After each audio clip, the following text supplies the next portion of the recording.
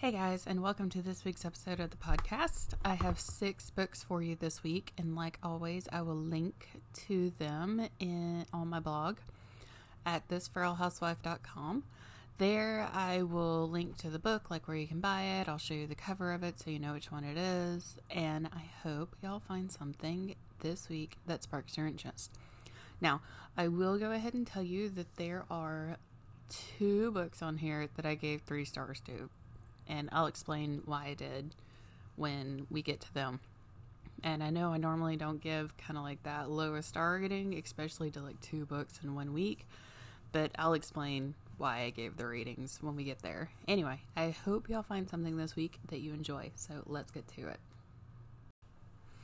Book number 1, The Beauty of Fragile Things by Emma Hartley. This one is out now.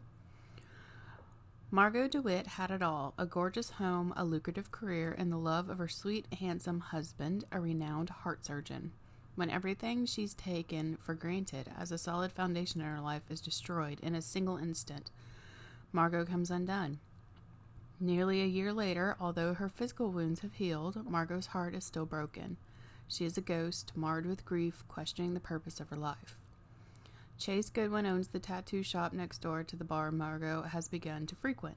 After their violent introduction, Chase and Margot embark on a tedious working relationship. Intuitively, Chase understands Margot's fragility, for he's experienced a devastating loss of his own.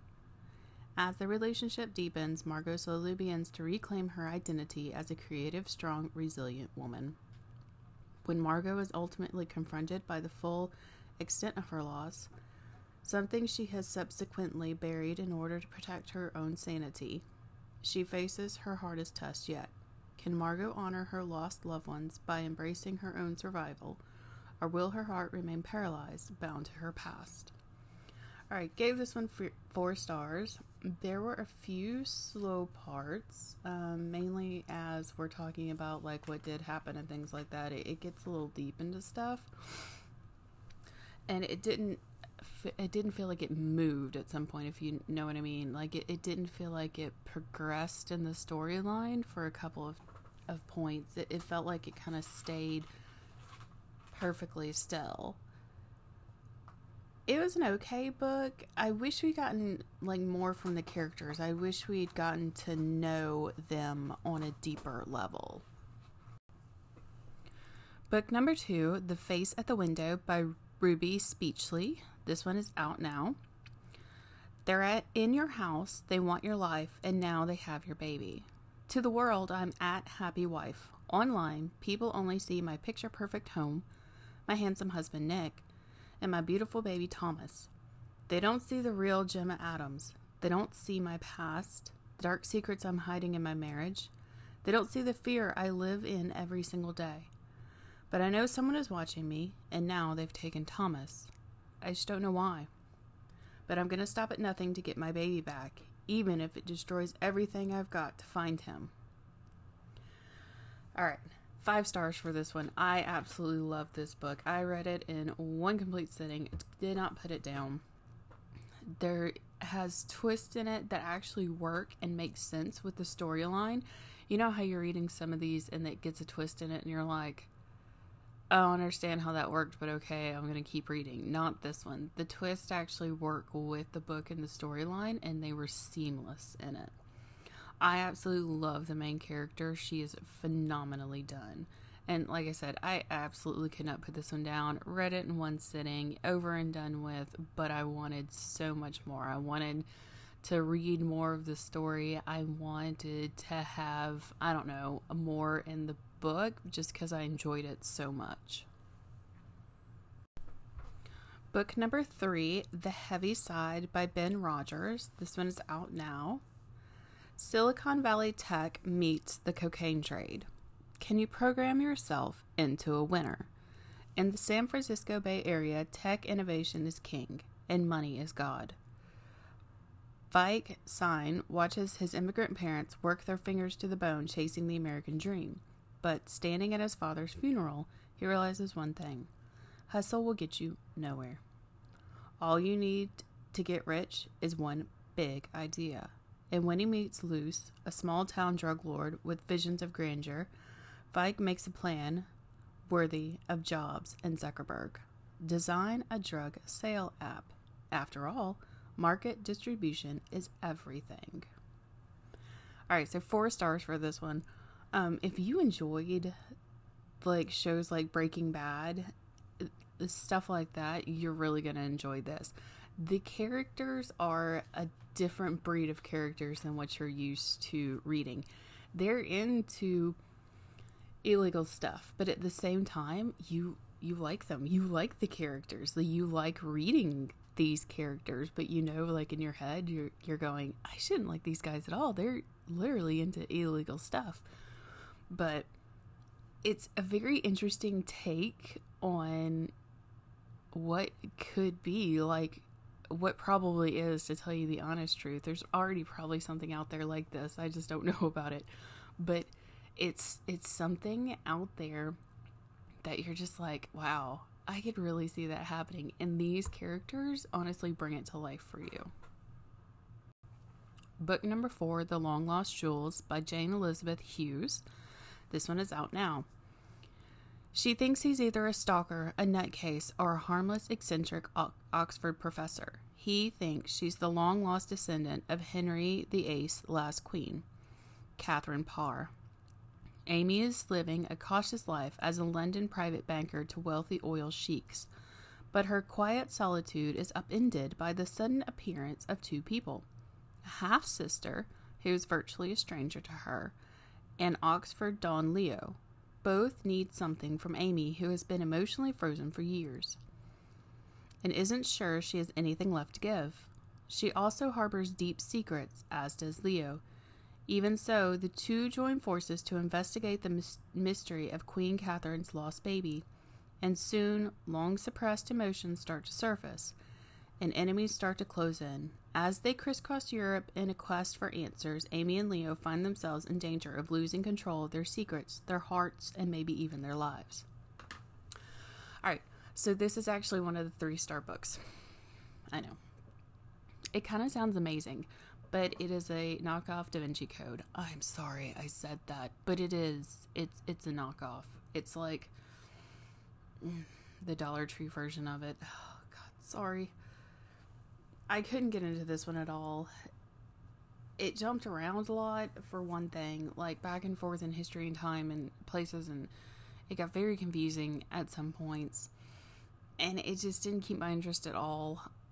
I didn't even finish it, to tell you the honest truth. This was like a did not finish book. I hate to say that about books, but this is just one that, while I didn't find it interesting, somebody else probably did. And, maybe that person is you, but it wasn't me. Book number 5, 21 Questions by Alexandra Ross Riskin. It is out now. In Laguna Beach, California, 16-year-old Kendra Dimes is preparing for the 2010 USA Surfing Prime West. She'll be competing this year in honor of her brother, who was a surfer too, but who died from a drug overdose. Kendra has suffered anxiety attacks ever since her brother's death, and surfing is what's helped her heal. Brock Parker is the new bad boy at school. He deals drugs to the high school clientele for his parents, who work for a Mexican drug lord.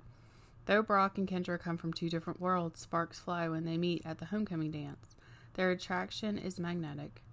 When they start a game of 21 questions one night, they begin to learn more about each other and, surprisingly, about themselves too. But some questions aren't answered with the whole truth. After all, Brock can't tell Kendra what his parents do for a living. As Kendra and Brock experience all of life's most exciting firsts, they prove that even when life throws you in the perfect storm, you can make it through and come out stronger than before. Alright, so this is my other 3-star book. And simply because I felt like the story itself didn't have much depth. And I know that these 2 kids play the 21 question game, like getting to know each other more in depth, but we never actually get that from them. We never understand the characters on the depth that I think that the author wanted us to. And it just made for a shallow story. It made for a very surface story, and I just could not really get into something like that. Book number 6 and our last book, The Ballerinas by Rachel Kaplik Dale. 13 years ago, Delphine abandoned her prestigious solo spot at the Paris Opera Ballet for a new life in St. Petersburg, taking with her a secret that could upend the lives of her best friends, fellow dancers Lindsay and Margot. Now 36 years old, Daphne has returned to her former home and to the legendary Palais Gara Opera House to choreograph the ballet that would kickstart the next phase of her career, and she hopes finally make things right with her former friends. But Delphi quickly discovers that things have changed while she's been away, and some secrets can't stay buried forever. Moving between the trio's adolescent years and the present day, the ballerinas explore the complexity of female friendship, the dark drive towards physical perfection in the name of artistic expression, and the double-edged sword of ambition and passion, and the subliminate rage that so many women hold inside, all culminating in a twist you won't see coming, with magnetic characters you won't soon forget. Alright, I am pretty sure that I just butchered several names from the opera house to the characters, and I'm very sorry about that. So, sorry. Anyway, 5 stars for this one. I absolutely loved just the story itself is amazing. It does do time changes like front to back in history with the girls, but it does it in a very easy to follow way. Like, it's not abrupt at all. It eases you into each one of them, and I appreciate that. I enjoy that. It was one of the better books that I have read in a while.